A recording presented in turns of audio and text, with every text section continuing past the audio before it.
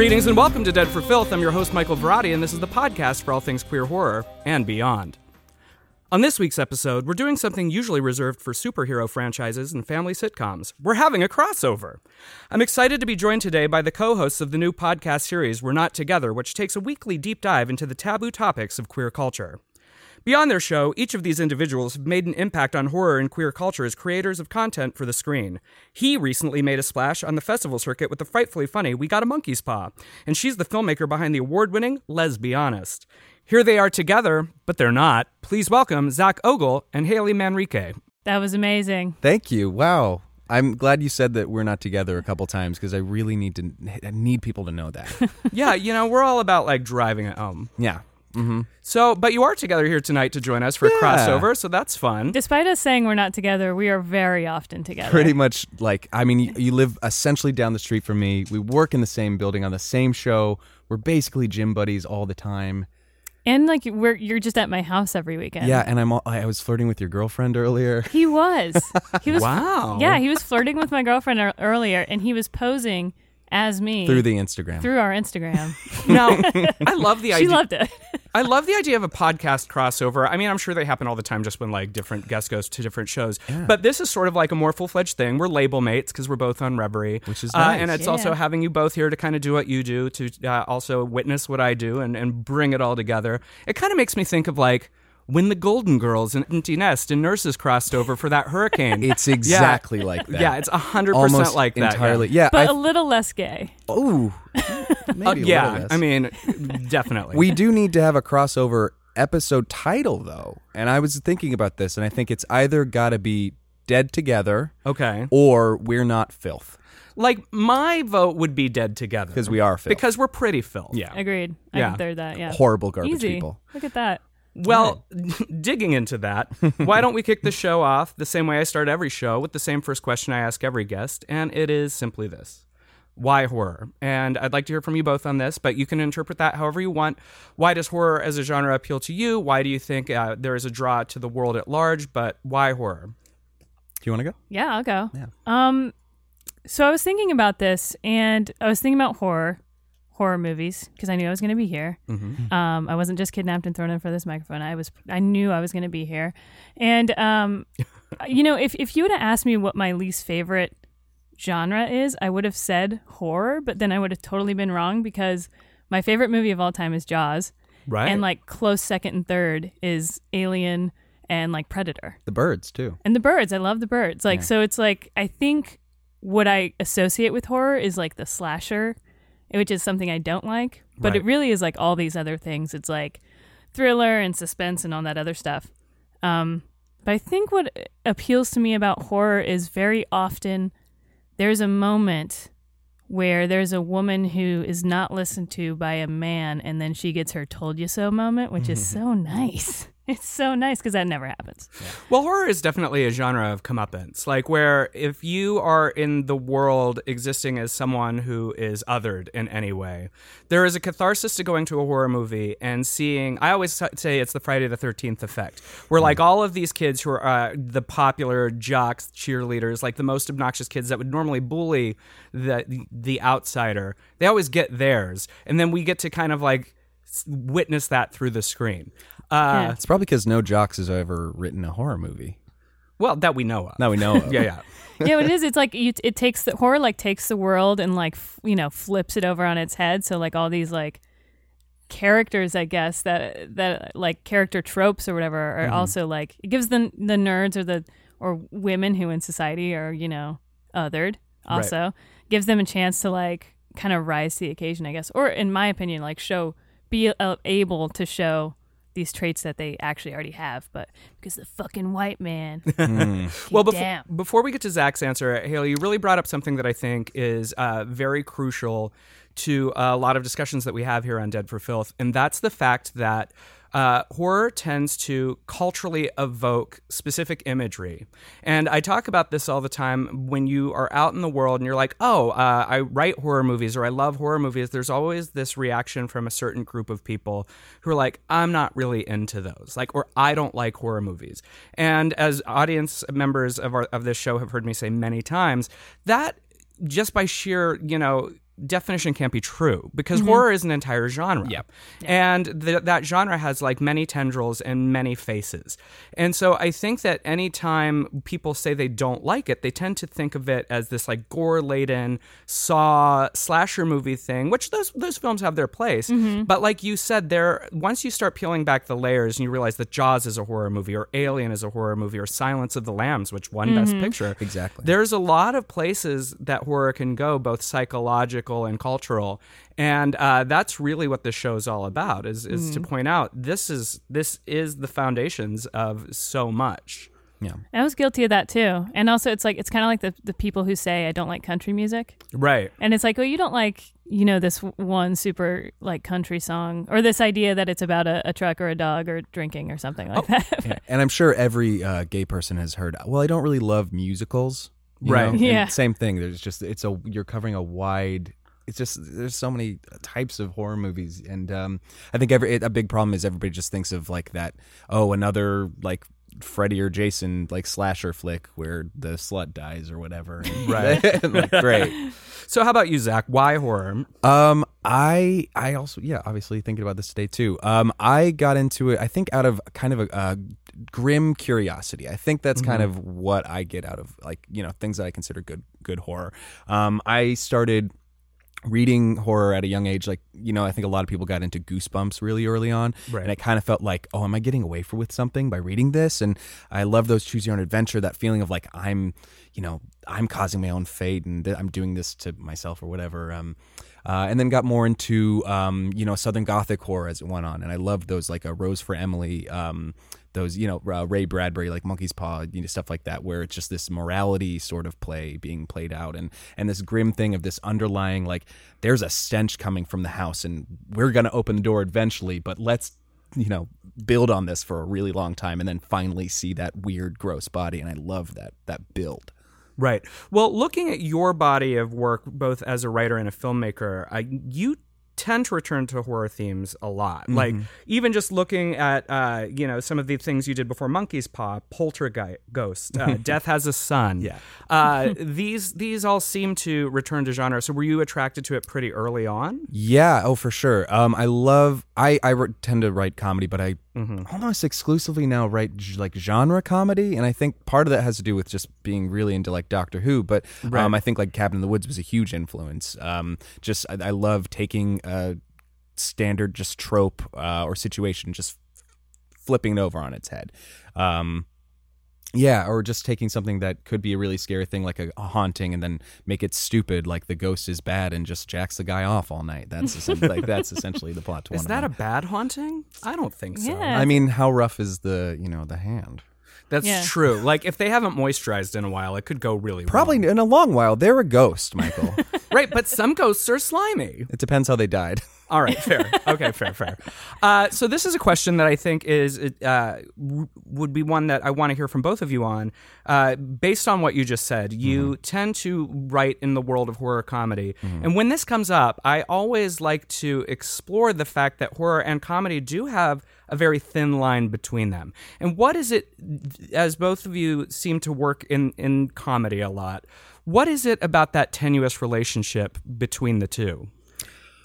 Yeah, I was going to say, well, I think you already know this, but I am such a huge fan of Buffy the Vampire Slayer. I mean, that show saved my life, changed my life. But I think the fun part with something like that, right, is again, because it's one of those, it's not only like very spooky and thrilling and scary, but it's also one of the funniest shows I've ever seen. Yeah. And I think what's fun about it is like almost the release of tension, right? And so much of comedy is leading one way and then totally turning the other way. Playing with expectations and payoff. Yeah, and so you can do that really well when you have kind of those two genres that seem to be opposing each other, but actually can really complement each other and be even funnier than a straight comedy, because it's like you are taking that thing and just like totally turning it on its head. Well, and then because you're playing in a supernatural or just weird, goofy place with already strange rules, there's so many fun places to go and just to dig around and joke about, Mm-hmm. Yeah, because you can.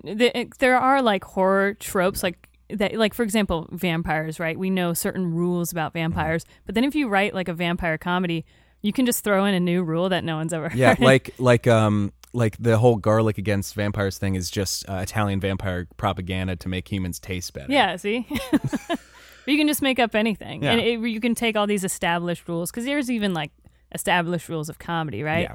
But you can kind of, when you have those two genres playing off each other, you can really change the rules of both and make for something even funnier or even more scarier. Sometimes scary. Well, because also when you're not expecting it to be truly scary because it is a comedy, then it really hits when it is. I'm just always fascinated by how a fraction of a beat can make the difference.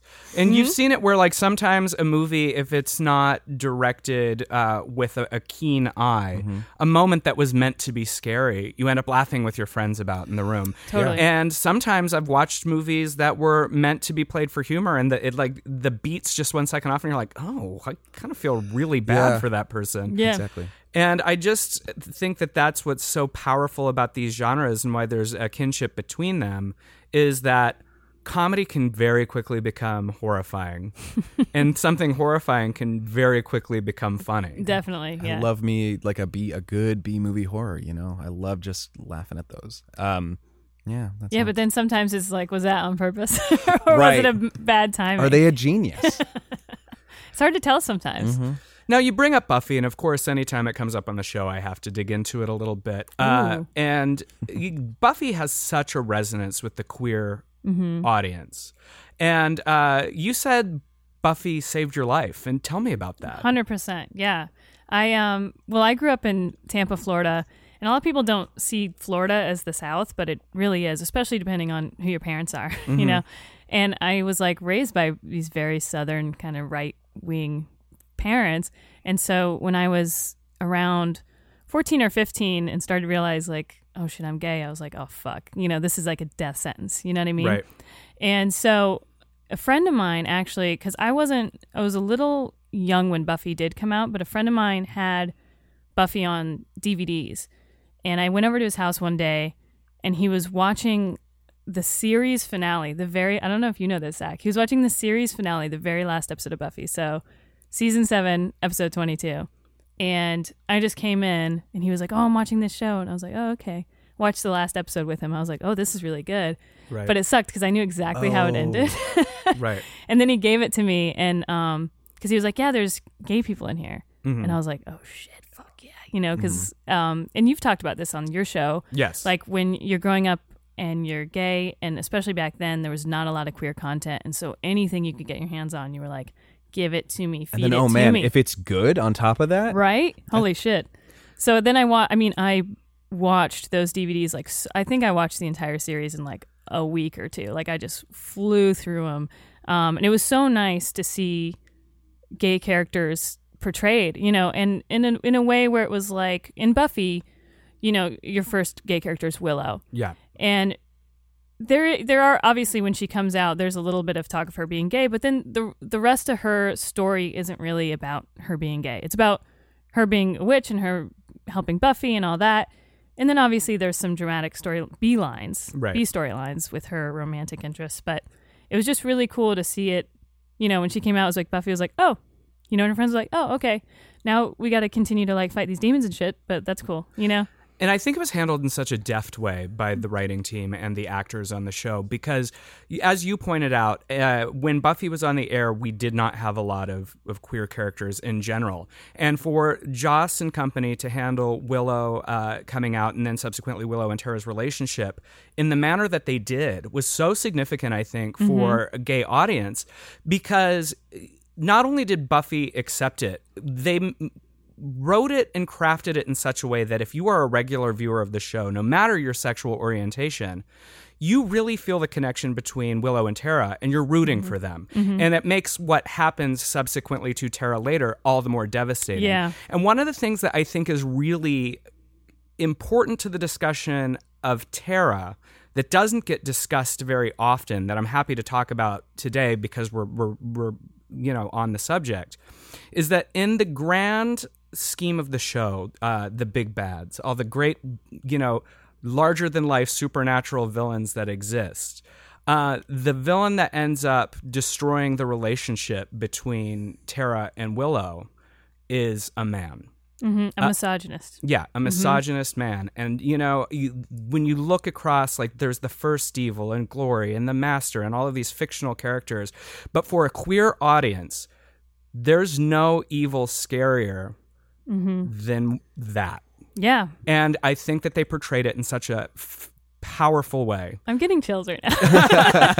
But no, you're so right. I mean, every single big bad, every season is, right? Yeah, a vampire, or second season also a vampire, right. A demon, a god. Right. And then season 6, it's literally a guy.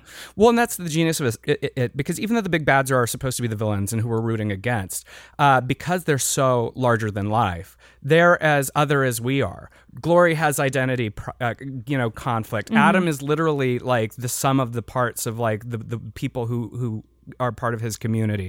It's this idea that like the villains represent otherness as well. But the true evil in the world is always going to be people. Right. And that to me is just like so shocking and smart. Yeah, there's a camp to these huge villains. Like there's a reason why I don't know, you like Pinhead is in Hellraiser for a bit. Yeah. And you remember him a ton, but that he's not the villain of the piece. No. It's a guy. Yeah. It's just a bad guy. A really terrible guy. Yeah. Yeah. There's all the big bads, with the exception of Warren, are all in some way likable, or at least empathetic. And I did want to point out something, because I just thought of this. This is how much of like a Buffy the Vampire Slayer lover I am. When Tara and Willow first get together in season 4, episode 9, Hush. Season 4, episode 9, Hush, is when they that's when they first meet, right? Right. And then they start their relationship. The first time you ever see them kiss is season 5, episode 20. Episode 10, The Body. Right. So in a way, it's like, wow, this show was so groundbreaking. But at the same time, because of it came out when it did, that they were so hamstringed. Like, you never saw this couple who was together for so long kiss until this one episode. Meanwhile, it would have been totally fine if Buffy got a boyfriend that should kiss him in the next episode. Exactly. And I think this is the thing queer audiences don't realize, is that for a long time, we were just yearning for any content at all. I see. I'm excited that we got a chance to touch on that. Now, did you watch Buffy as well as that? No, not really. No. You should. It's really fantastic. I know. I used to catch it on the way to school, like for a bit while I was making lunch. And I remember like I think stuff from the first season. Like I loved the one where the teacher is a praying mantis and stuff like that. Or the one. Oh, there's the one that like that was the height of camp. There's the one where I thought about for a really long time. There's this one where Willow is like paralyzed and nobody can see her, and there's like this demon guy just slowly taking off pieces of her belly. 7. Oh, okay. Yeah. That one really messed me up for a bit. Yeah. Well, then this is a question for you, since we just kind of went off on this vision quest of like the importance of that. Do you recall the first time you really saw queer characters on television, or when you really felt like you saw yourself reflected in the media that you were watching? That's a great question. I for one, we weren't allowed to watch like Will and Grace at the house, or no, I'm not allowed. I didn't even know it was a show. We were a friend's house, Right. And there are no gay people on that show. Gunther, who works at the coffee shop. Gunther is into... No, Pepsi is not okay. No, Gunther is into Rachel. And then everybody just keeps telling him he's gay. I think... poor albino man. You know what it is? Is like I developed crushes on baristas very easy. So like maybe I just always like... You were projecting. I was projecting. Yeah. Anybody with an apron on, really. Well, anyone who gives me caffeine. It's okay. I think the first time I really, really noticed it was Kurt from Glee. Okay. Which later, looking back, I'm like, That's so late. It just wasn't a great one. I was also a super late bloomer. I didn't realize I was I didn't really realize I was gay until college. And then before that, it was always like this fight in my head where I'm just like, this is stupid. This is like a phase. Stop looking at that. Stop looking up the word blowjob on Google. So you just wrote it as one word. Yeah. What's Do you like that's my takeaway of this? Yeah. Well, that way it could be like. Well, that's the thing is, you could be. There could be a bunch of different photos, and who knows what's going to be on the other end of that dick? Maybe it's a guy, but other times it's going to be a girl. Yeah. You're on like page 6, and you're like, where are the dudes? No, if it happened, it was an accident. It wasn't my fault. Yeah, but I think specifically that the Single Ladies episode was like really. It was actually like the first season is like pretty powerful and pretty great, but then there's this whole weird thing where. Anyway, it doesn't matter. Yeah. Yeah, we could do better than Kurt is what I'm trying to say. But even like on other shows, like you were talking about, Buffy, the way late gay kiss, like even on shows like Modern Family, like a new show that like revels in the fact that look at it, it's so modern. We've got a gay couple. They didn't kiss until way later, and it's in the back of a scene. It's still an issue. I've been watching Will and Grace because I have never seen Will and Grace, so I started watching it just because I was like, let me just get familiar with it, And I think I'm on season 3, and neither of the gay characters have ever kissed anyone yet, which is crazy, right? Yeah. See, America and parts farther, what we have been dealing with. Yeah. Ugh. We are getting better, though. We are getting better. Just seen more kisses on shows. Kissing is nice. Yeah. I'm excited for the teens of today. Yeah. They're getting a lot better. Getting a lot more. A lot more smooching on TV. Yeah. Lucky. So from the shows that, excited you with the queer content to making queer content of your own, I want to talk a little bit about the creation of your podcast, but also just how you both met and developed the show. I especially love the idea that your show is all about taboo topics because, from the idea of a ghost hand job into a podcast of your own. Yeah. That seems pretty taboo. Is a ghost hand job taboo? Is that not a normal fetish that everybody has? Is that just me? Just Right. Yeah. All right. Yeah. Okay. Look, if I had a job to get handed, but I don't. So. Okay. Yeah. A lot of interesting thoughts there. Anyway, so Haley and I have known each other for 7 years. How long? Longer. Almost a decade. Oh, 8 years, maybe. 8 years. We went to FSU together, film program. She was a year ahead of me. Yeah. I'm the old bag. But yeah, we met in film school. I think we've actually first became friends when we were both working on the same set, and I think I was first day seeing. This is all like I don't know if all his listeners are in film though, but maybe not. They must have an interest. Camera right? team. We were on camera team. Yeah. Right. And we had like a lot of free time together for some reason, so we were just bullshitting, and then we were like, oh, we've got a pretty good rapport. Yeah. And then I think we came out here and we were just talking at a bar, and we just. I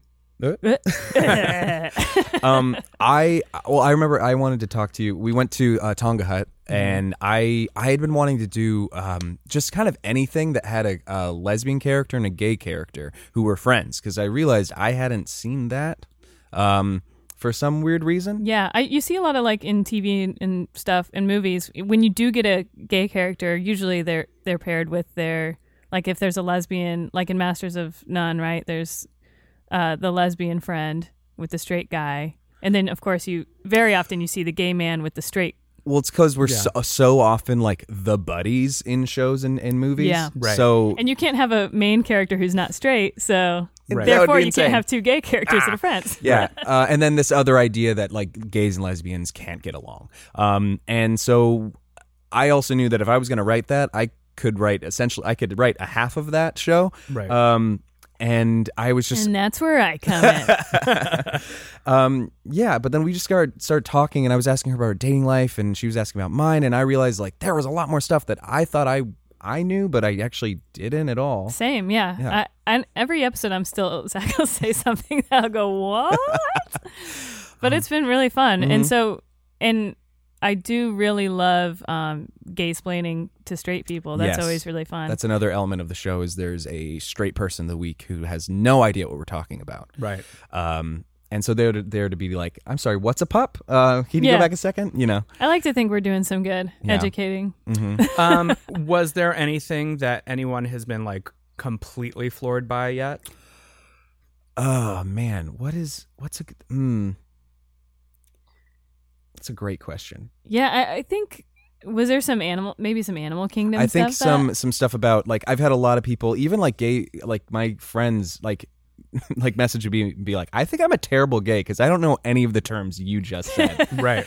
Yeah, a lot of like animal kingdom or just even slang. Some things people get wrong. Like, I don't know, simple thing like Popper's Party and Play. Zaddy. What was it? Polar Bear was a fun one. That's a pretty obvious one, but it's and then there's fun. a lot of like lesbian misconceptions that people have that I don't think anyone's like been floored by it, but it does seem to come up a lot. Like a lot of people, and this is just stereotypes in general, but a lot of people think that lesbians could be interested in a guy at some point. You know, we've and had it's that like, a couple times. Yeah, that is one thing that's come up. Yeah. Well, that just speaks to a base misogyny in culture. Right. The idea that, like, no matter what your orientation, the lure of a man must be so powerful that God. you must be drawn back at How are you some going to have point. sex without a penis? But there's no penis There's there. no penis. That's not a real penis that you got strapped onto you. I can tell. Hey, that's purple. That's not real. Fool me once. Fooled a few times, honestly. Yeah. We didn't really want to talk about it, but since we're here. Oh, But as the show goes on, we also have other queer guests on to talk about things that maybe we aren't, not that we're experts, but we might not have, a little bit any expertise at all on. We have a sex educator on the show. Right. We have one of our really very good bi friends on the show. And which comes with a whole new set of stereotypes. Of course, and, right. Yeah. And then we've got some interesting. We have someone who recently came out. Yeah, that's my favorite one, I think. Yes, that's a fun one because for us, it's been such a long time, and I mean, we went through all those things, or I went through all those things as a teenager, and like I can't imagine now going through all those things at this age. Just that different experience. Right. Well, my other favorite thing that we got to talk about is like, so every coming out movie, Love, Simon, but whatever, there always ends with like, well, I came out and that's it. But like, no, it's like, so we get to talk about like, okay, I just came out. What next? Like, Right. What does that mean now? Because usually it's the end of the movie, but what people don't realize is it's usually the beginning of the story. Right. You have overcome a hurdle, yes, but then there's a whole new world to claim and a whole new community to connect with. And one of the main goals of Dead for Filth when it was created was to have different artists and creators and filmmakers and people in the space here every week to share their journeys into this work.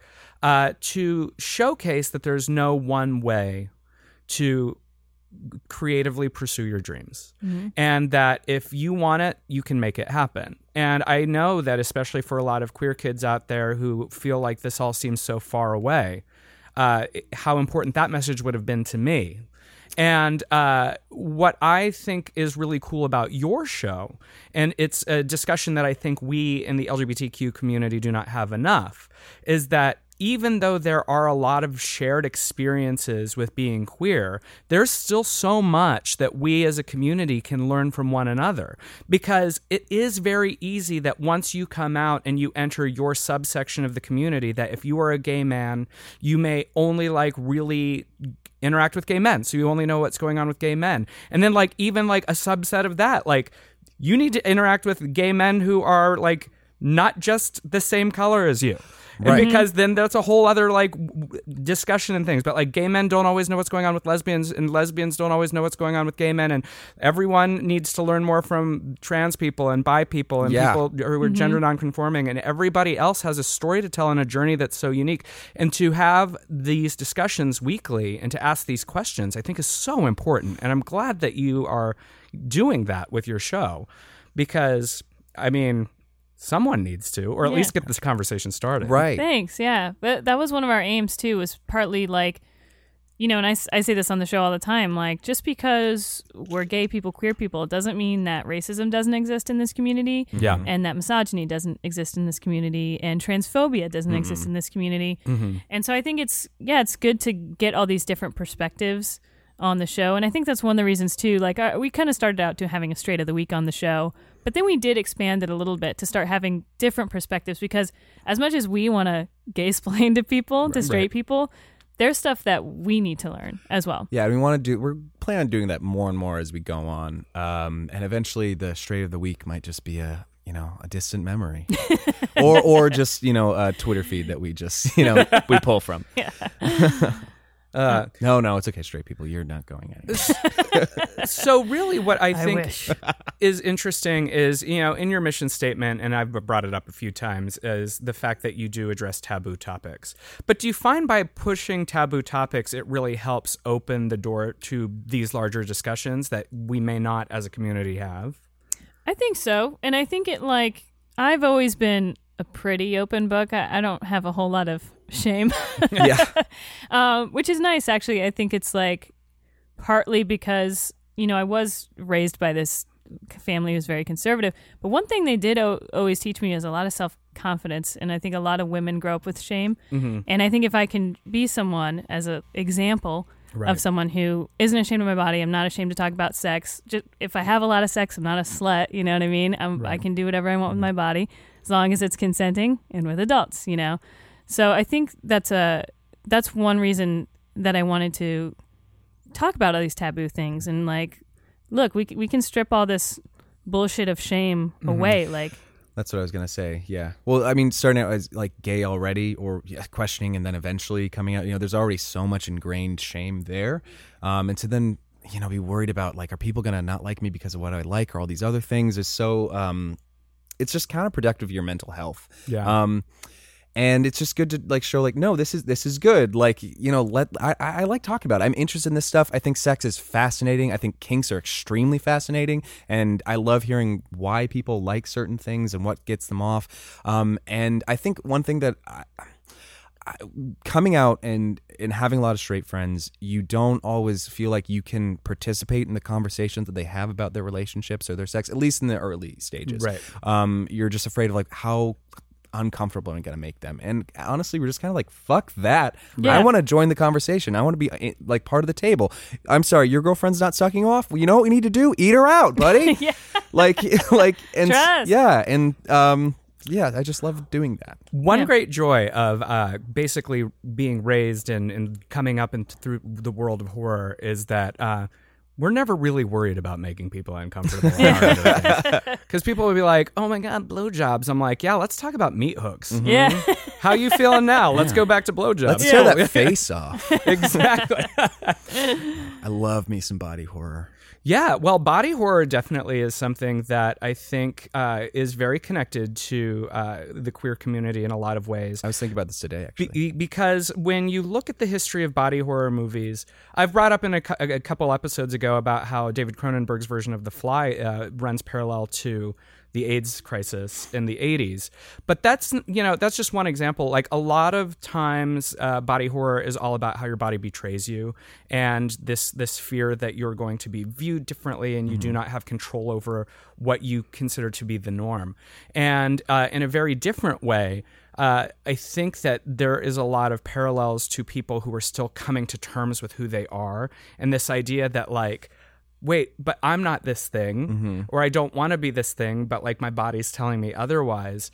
And sort of, of course, it's heightened for horror. Yeah. But the idea that maybe you can come around and embrace it. I've never thought about it that way. Yeah. Is there a version of the ending, is there an ending of The Fly that ends happy? Is there one of the, that would be a good a comedy body horror movie, just something where somebody, you know what? I like all the weird spirals and holes that are appearing on my body. I look hot. I didn't need these fingernails. Well, you said that you really like the creative energy that comes from these sorts of discussions. And spinning off of that, I want to talk to you both about some of the recent creations and things that you've created outside of the show. I want to hear first, Haley, about Lesbianas, because I saw the title and I am obsessed. I want to know about it. It's an award-winning short film that you wrote and directed, yes? Yeah, that was a little while ago. I'm in it. Yeah. Actually, a lot of my friends are in it. Yeah, and again, much like a lot of horror and queer content, it was something I wanted to do. I really wanted to kind of subvert a narrative, right? So I kind of wanted to do, and Zach and I talk about this all the time. The coming out story has been done, overdone, yes, burned, to dead, death. throw it out, right? It's been done so much. And, Zach said, the movie just starts for then. Right. But I did kind of want to do. I decided, you know what? I'll try my hand at a coming out story. But I wanted to do something again to subvert it. So the main character is actually straight, and just through a series of unfortunate events, she becomes a lesbian icon and hero through a couple of of misconceptions. A snake is involved. A snake is involved. Some sucking out of venom is involved. As you do. As you do. Yeah. So basically, all these wonderful things start happening because this lesbian hero. And this is so funny, too, because this was at a time when gay marriage wasn't legal. Right. So this is an older movie. Yeah. And so one of the great things that happened is like, oh, the gay marriage is legal everywhere thanks to this lady. And she's like, oh, no. Like, she's like, I'm straight, though. But she can't tell anyone that because all these great things are happening. So it is a coming out story. Eventually, she does come out, but as a straight person. That's so hilarious. it's a little silly. It's all right. I haven't really directed anything in a while. I'm definitely, my strengths are more as a writer for sure. Writing a handful of pilots though. Yeah, writing a couple pilots. Zach and I are actually working on a animated thing right now. Cartoon. Yeah. Ooh. Again, very subvert. We got there. That word. I love that you two work together so much. And before we get to what I want to ask you about your recent project, you both work on an MTV show right now as well, right? Correct. And that's called Ridiculousness? Mm-hmm. Yep, Ridiculousness. I've been writing poo-poo pee-pee jokes for like 5 years now. But it is fun. That really is my wheelhouse. Yeah. Now, did you grow up with MTV? Sort of. Yeah, Yeah. I wasn't like a super MTV. We talked about TRL a little bit. I did watch TRL every day after school. I used to watch the top 20 music video countdown. Right. Yeah, but that's about it. Yeah. I used to love MTV, but it took me a while. My mom was always way cooler than I was. I am freely open to sharing this fact about my life. When I was in like late elementary school, junior high, my mom was like very into MTV. When she would get up and work out, she would watch it, and she was like buying Nirvana albums, and she was like, oh, she is cool. yeah, she's super awesome.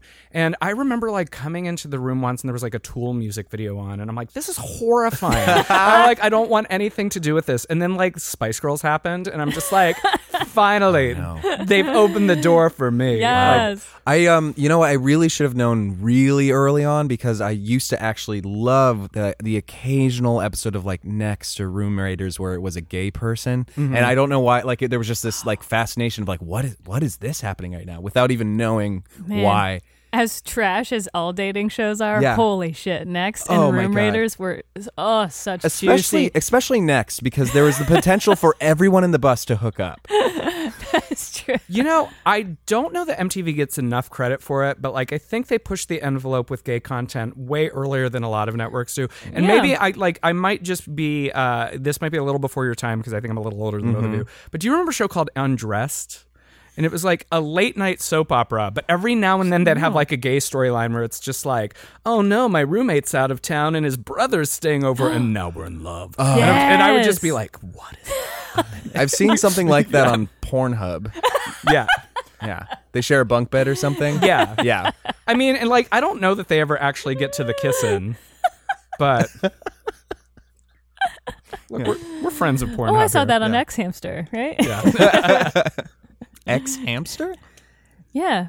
What is that? Okay, because it sounds like a furry site. It does. No, they're just pretty general porn. All right, got a new one. General Got porn enough- as in like army general porn. Oh, gotcha. Got another Or one. to general add to porn the list. because like it's all across the wheel. I get it. I get it. Oh, yeah. I don't like know. that. So for things that you can't see on Pornhub, Zach, tell me a little bit about We Got a Monkey's Paw. Great. We haven't made the X-rated version yet. Yeah. We got a monkey's dick. Where'd you put that monkey's paw? Anyway, that would be a better joke, about a fisting joke. Like I mentioned, I am really obsessed with Southern Gothic, Ray Bradbury kind of morality tales, like the Ray Bradbury Presents. So the whole short is about these roommates, and one of them, my character, I also acted in it and I edited it. He collects just weird like voodoo like trinkets, just stuff that has a doll with a soul attached to it, like a devil's like music box, just all this stuff. I just like the idea of somebody who has no worry about whether or not their soul's going to be sold or what. Like, that's fine. I don't believe in this. I'm in it for like fun and profit.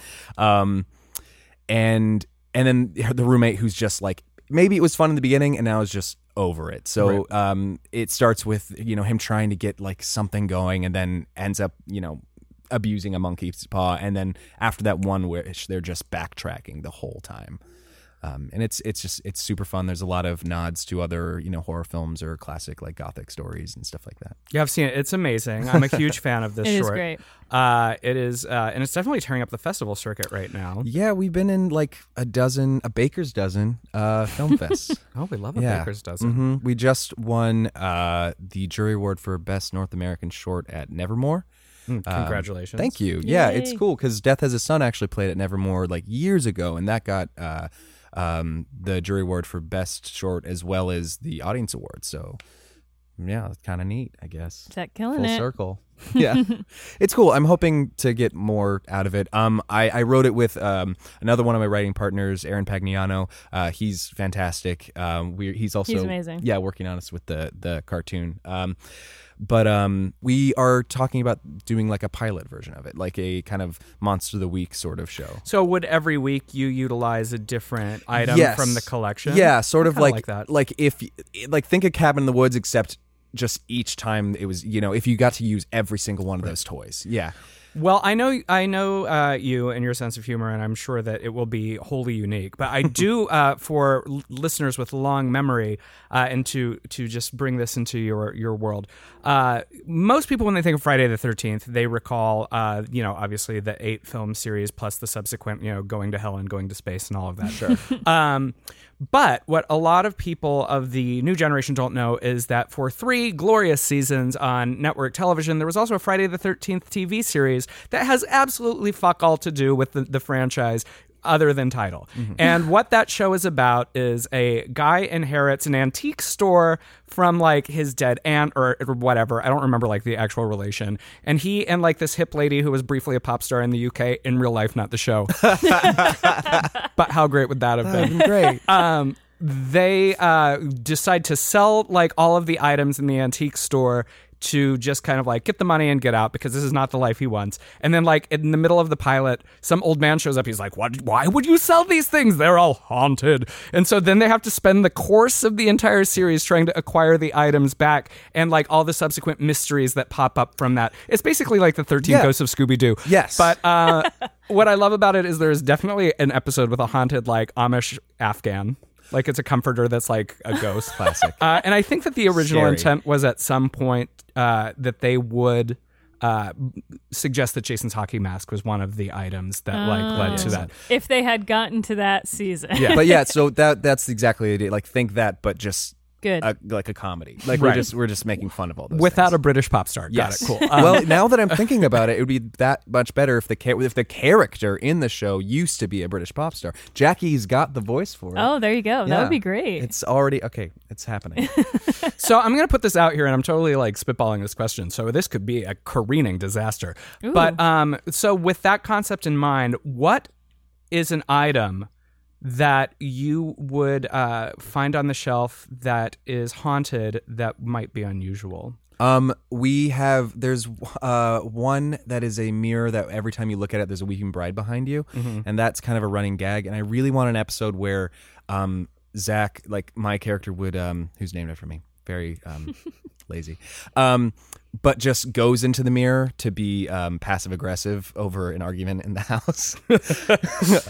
And then I love the idea that like they like the parents are coming over or something and they're putting out like the nice china, and then she says that to him like, wait, no, hold on, wait, what china? Like no, Jackie, say my name 3 times quickly. Like say my name 3 times. Like she has to get out of there.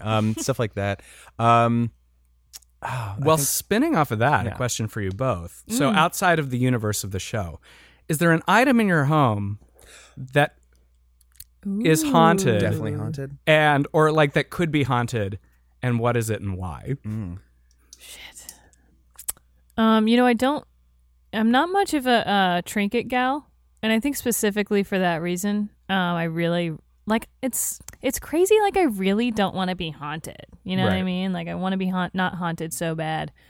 I do have this. I'm trying to think of one of the oldest trinkets I have in my room. I think it's like a wooden carved hang loose hand. That's like a hand in the shape of a hang loose symbol, and it does say hang loose on it.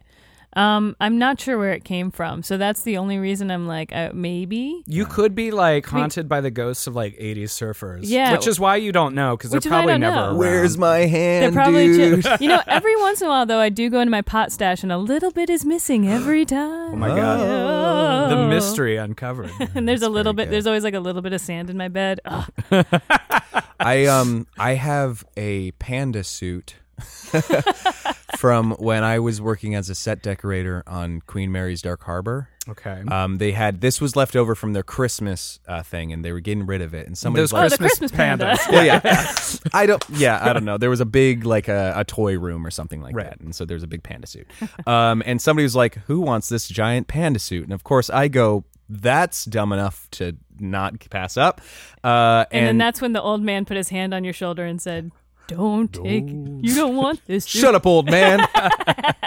I'm gonna wear what I want." But it's massive, and I have used it in things before, so it's come in handy.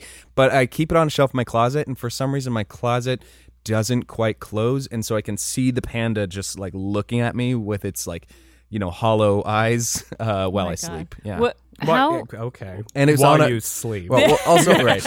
And the Queen Mary obviously is like a very haunted boat. So, right. Yeah. What would you do if you were looking in that closet and that thing just started fucking moving? Oh, because I keep the body in the head, so like the body would have to like slither out and then just kind of slump in. Oh fuck, I would. This is everything I wanted out of this episode. Yeah. Oh shit. That's actually a really cool effect that you should maybe utilize. That would be show. very cool. Yeah. Oh fuck. Well, in honor of having you both here and the spirit of your show, I do want to ask real quick. You frequently talk about relationship issues and things.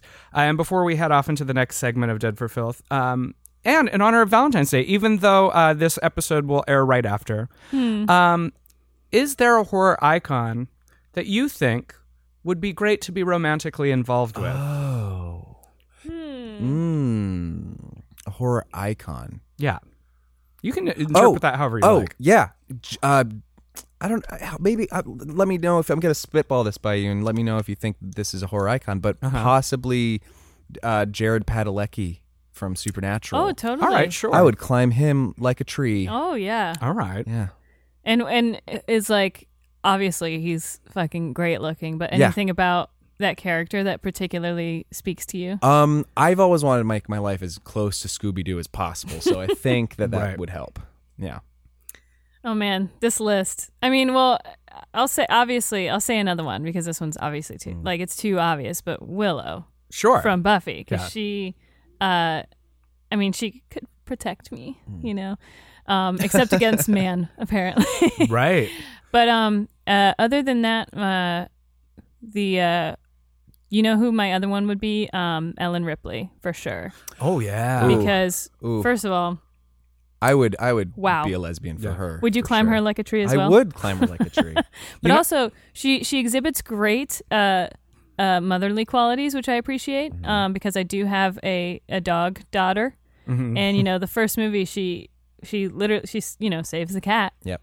Jonesy. Right away. So I really appreciate that she wouldn't leave my dog behind in the event of an emergency. She also knows how to operate heavy machinery, which is hot. Yeah, you're going to need that if you're going to come into my bedroom.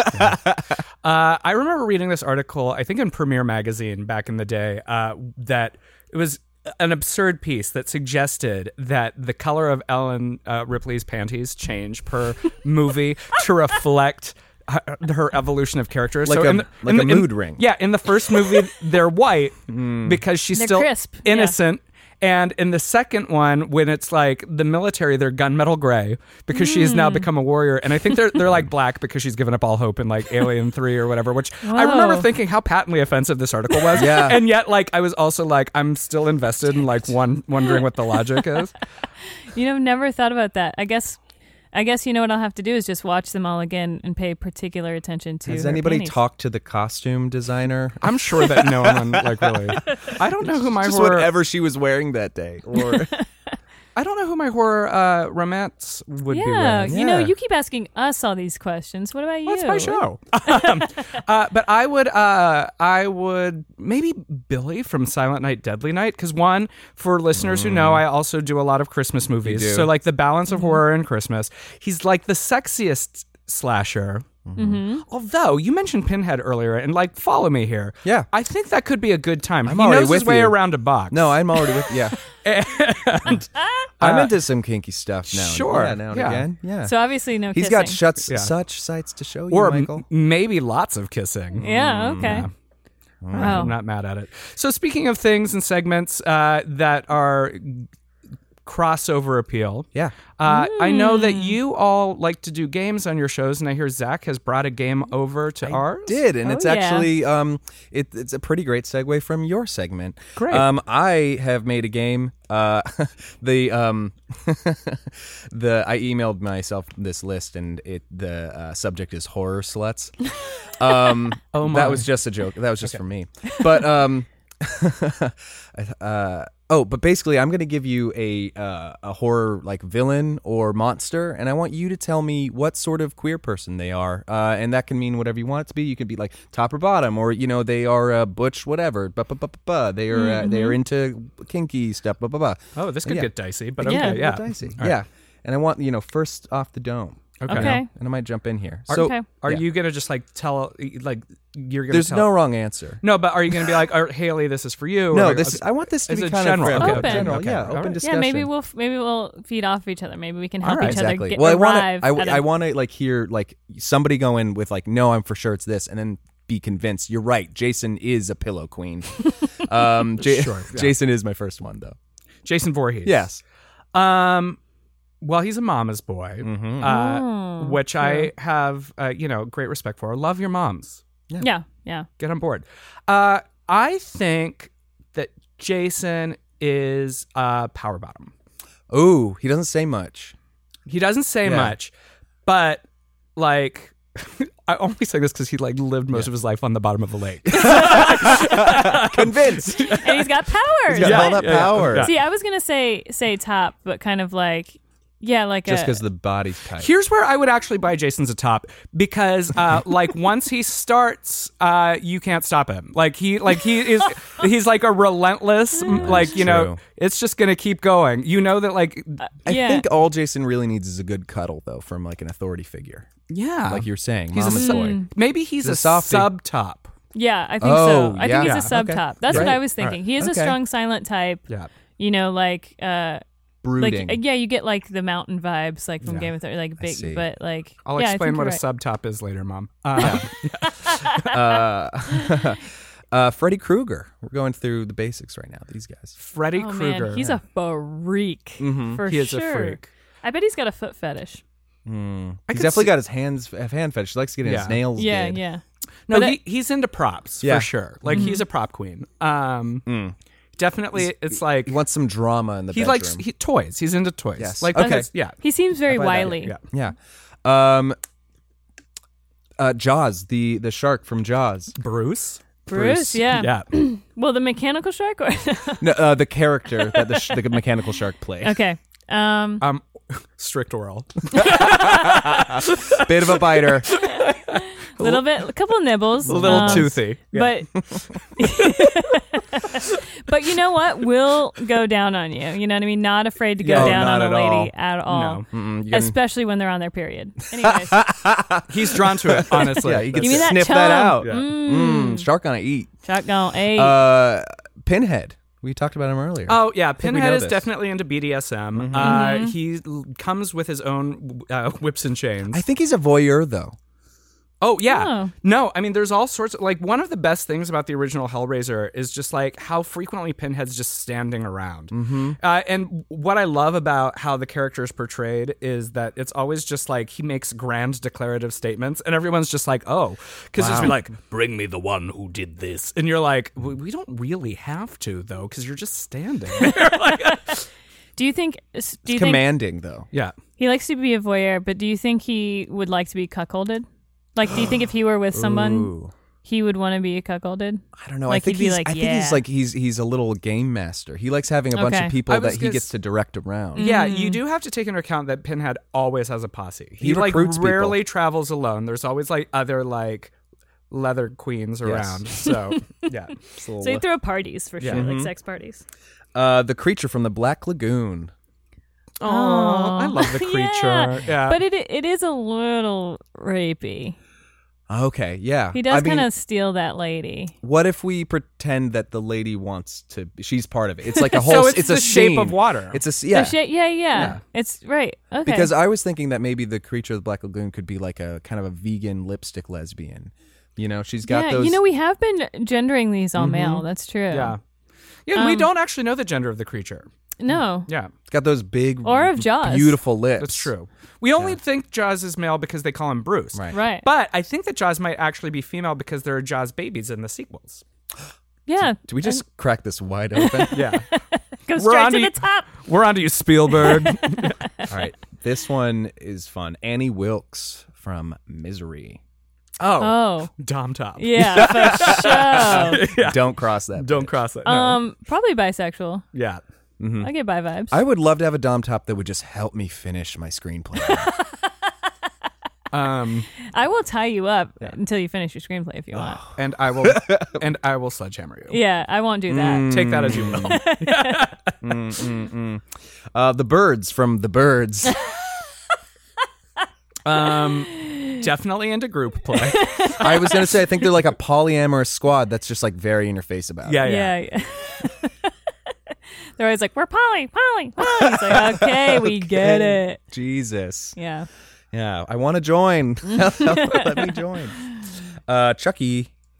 You know, I fucking love Chucky. Chucky's one of my favorite horror characters, period, because he's so fun and also created by a gay man. I think that Chucky, honestly, is probably more vanilla than people think. He's married. Oh, yeah, it's true. Yeah, but he frequently is, like, willing to step out on Tiffany. So, like, maybe they're swingers. Okay. Yeah. Okay. I can see that. Yeah, you know, because we talk about this a lot, too. Like, a lot of people who are, like, more boisterous in their real lives are, like, a little more... timid. Yeah, more reserved in their sex life. Yeah. And then vice versa. Like, the quiet ones are always the freaky ones. You know what I mean? So, yeah, there might be something to that. Get you a doll who can do both. Ooh. Okay. All right. The Nun or Valak. Oh. I haven't seen from this the one. Conjuring movies. I mean, like, I'm going to say that all that rage comes from, no sex at all. Repression? Like, repression. Because she is a nun. She's a nun. Yeah. Got it. But if she could just let that freak flag fly. Yeah, she's ready. But do you think she is married to Jesus, technically. What do you think? This is true.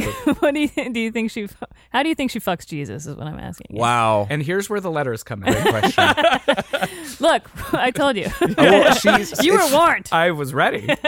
With a strap on, obviously. Yeah, obviously. Okay. Yeah, Got I think it. the nun Jesus likes to be pegged. We Yeah. all know this. Do not cut that out. I'm not going to touch that. That's I'm all not going to touch that at all. Haley, I want to direct this towards you. The Alien Queen. Oh gosh.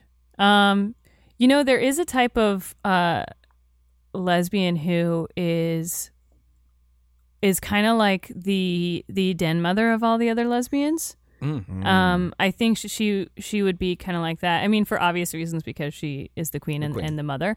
But yeah, she's the one who she's the type of lesbian who always organizes the group. Like, she's the one who, when y'all go out and get drunk and there's that one really drunk friend, she's really annoyed, but she gets everyone home. Right. You know what I mean? I think that's who she is. Okay. As far as sexually, she's a top for sure. Yeah. For sure. No question. Yeah. No question at all. And I think we should wrap it up with our favorite, the Babadook. I think the Babadook is just willing to experience it all. The Babadook is new to the queer community. Verse, 100% ready to discover. Mm-hmm. And you know what? What do you think's under that cloak? You mean the Diane Keaton drag that the Babadook wears? We've talked about Diane Keaton. She does love She's a gloves. top. She's a total top. Yeah. But I think the Babadook, though. I think you're right. I think the Babadook is first. Mm-hmm. I think, the Babadook is just like DTF. Mm-hmm. The Babadook is like wide-eyed and ready. The world is the Babadook's oyster. Mm-hmm. Well, He's there in that basement when he's ready for you when you want it. To reference another one of our episodes, he's like a chicken, right? Yes, he's a Like little a spring chicken. New, young, gay, just excited and excited to try stuff out. Wow, that term I have not heard in a long time because I am no longer a chicken. I'm a dead rooster at this point. Oh no! Oh my God, I love it. So, tell me, what is next for both of you on the horizon in addition to more episodes of We're Not Together? I'm working on a couple pilots. One is I like to call it The L Word Meets Broad City, because I think one thing about lesbian content is it often tends to be like very demure glances from across the room and like very dramatic, and I think that Downton Abbey being one of them. Right. Yeah, I think that like we can have something, just a comedy. We can have like, we don't need to take our content so seriously, you know. And then I'm also working on another pilot that's a workplace comedy at a crematorium. Again, the best place to fall in love. Yeah, honestly. exactly. The best place to have a workplace comedy. Oh my God! Just all the just hormones are flying there. Yeah, you know, all the time. And then we've mentioned this, but Zach and I and a couple other friends are working on a animated pilot. Yeah, kind of like a Comedy Central Adult Swim sort of vibe, adult cartoon. Yeah. So BoJack Horseman meets animals. Meets like Sesame Street. Meets Sesame Street. Yeah. But then separately, I am wrapping up. I'm writing a musical stage play, about the electrocution of Topsy the Elephant. It's a comedy with Edison, Tesla, all your favorites. Yeah. Tesla's electrifying. He is. Yeah. He's got a whole number all about that sort of stuff. Yeah. And then just hopefully sending Monkey's Paw around more places. Excellent. Yeah. Well, from things that you're making to things that you're watching, what have you been reading or viewing that inspires you? What are you liking these days? I am halfway through Piercing by Rumi Arkami. He wrote Audition, if you've ever seen that movie. I sure have. Yeah, it's fantastic. It's super fucking weird, and it just starts off with a guy who's just had a baby, and he has this overwhelming desire to stab it with an ice pick, and he's trying to quell that terror inside of him, and it's so fucked up, and I'm really excited to see where it goes. That's dope. And that's a book. It's a book, but actually a movie is coming out very soon with Mia Wasikowska, or however you say that. Cool. The last book I read was actually It. Yeah? Which took me for fucking ever, but it's so great. I had actually never read a Stephen King book before, and it's like really fantastic. And one of the last really great movie I saw in theaters that like really blew me away was Sorry to Bother You. Mm-hmm. I love Sorry to Bother You, and It's I've been so talking good. about it for months. I think it was one of the best movies of the last year. I agree, yeah. And it's talk about like twists and turns and like just totally like taking things and flipping them on their head and just playing around with genre and stuff. I mean, it was really, really great. Yeah. Oh yeah, there's definite horror in that. For sure. I listed it in my 10 favorite horror films of last year. Yeah. Even if people don't all agree that Also, I will agree with you. How excited are we for Us, though? I cannot wait. Yeah. Oh my god! I mean, anything Jordan Peele does, Yeah. I'm a huge That's fan. gonna be Twilight great. Zone. Holy fuck! Oh yeah. Yeah. Yeah. Cannot wait. Yeah. All good things, and all definitely things that the audience should check out. And speaking of checking things out, where can people find you? Well, you can find our podcast on the Reverie app, iTunes, SoundCloud. Our Instagram is @NotTogetherPodcast, and our Twitter is @NotTogetherCast. Do you want to plug your own? Oh, sure, yeah. And then I'm at Zach Ogre, ZACK OGRE. Cool. Yeah. And I'm at Haley_Manrique, which is HALEY_MANRIQUE. Do you want to plug your dog's Instagram too? No, she's a very private dog. Okay, fair enough. Completely understood. Well, thank you both for coming on today and for joining me on this crossover episode. I've had such a good time. Yeah, this was so fun. Thanks for having us. We'll have to have you on our show. For sure. We really want to talk specifically about queer and media and, and horror. We get to ask the questions. I'm ready. And we can once again be dead together. Aw.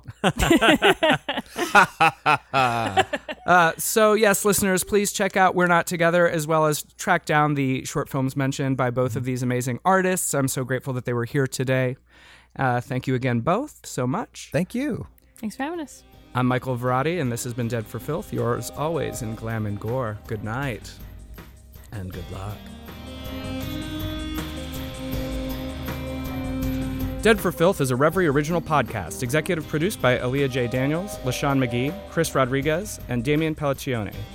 The show is produced by Drew Phillips and sound engineered and edited by Josh Perkins. Download the Reverie app and use the code FILTH for 25% off your first 3 months.